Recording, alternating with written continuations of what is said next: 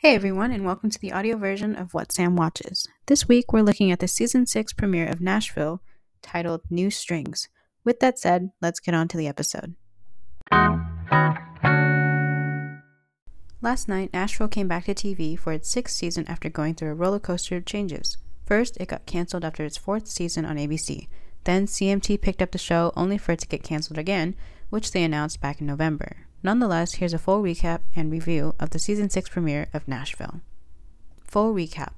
In its first episode back, Maddie performs at a New Year's party in LA, but Scarlett tags along as Maddie's chaperone as Maddie meets Jonah Ford, a teen heartthrob. Everyone's going crazy for the young actor, including Daphne, and it seems the show is setting him up as Maddie's newest love interest. However, he seems pretty entitled, which is expected because he's a pretty big deal, so we'll see if there's more to Jonah than just his swagger. Meanwhile, Juliet kicks off her next tour by addressing an unhappy audience member. But he's not the only one. The crowd starts calling her a fake and a backstabber because she stole Maddie's song last season.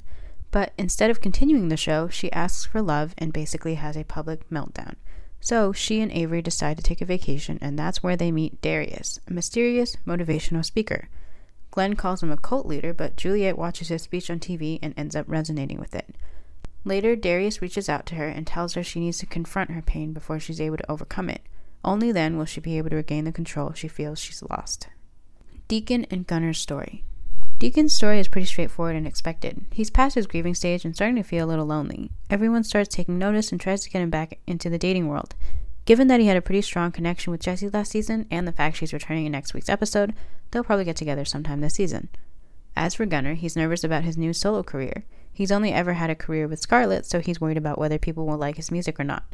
After getting some help from Will, he ends up dyeing his hair bleach blonde. Final thoughts. The writers seem to be continuing the overall theme of identity, especially with Juliet, Gunner, Scarlett, and Deacon. Gunner and Scarlett seem to be having the same issue. They don't really know who they are without each other anymore. They weren't just an on-again, off-again couple. They were music partners. The same goes for Deacon. Raina was an anchor for him in his addiction problems, and he needs to learn how to live and thrive without her.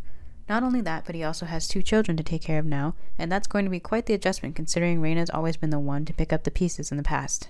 As for Juliet, she's been through a wild ride through the years, so it makes sense that she's not only depressed, but that she's finally ready to admit it and tackle it head on. And I couldn't be more excited to see how all of that unfolds. Knowing Juliet, she's definitely not going to take a more traditional route of talking to a therapist and figuring out some kind of medical regimen. Instead, she seems to be talking to this new guy, Darius, who's still a complete mystery. If he really does end up being a cult leader, Juliet's life will only get crazier.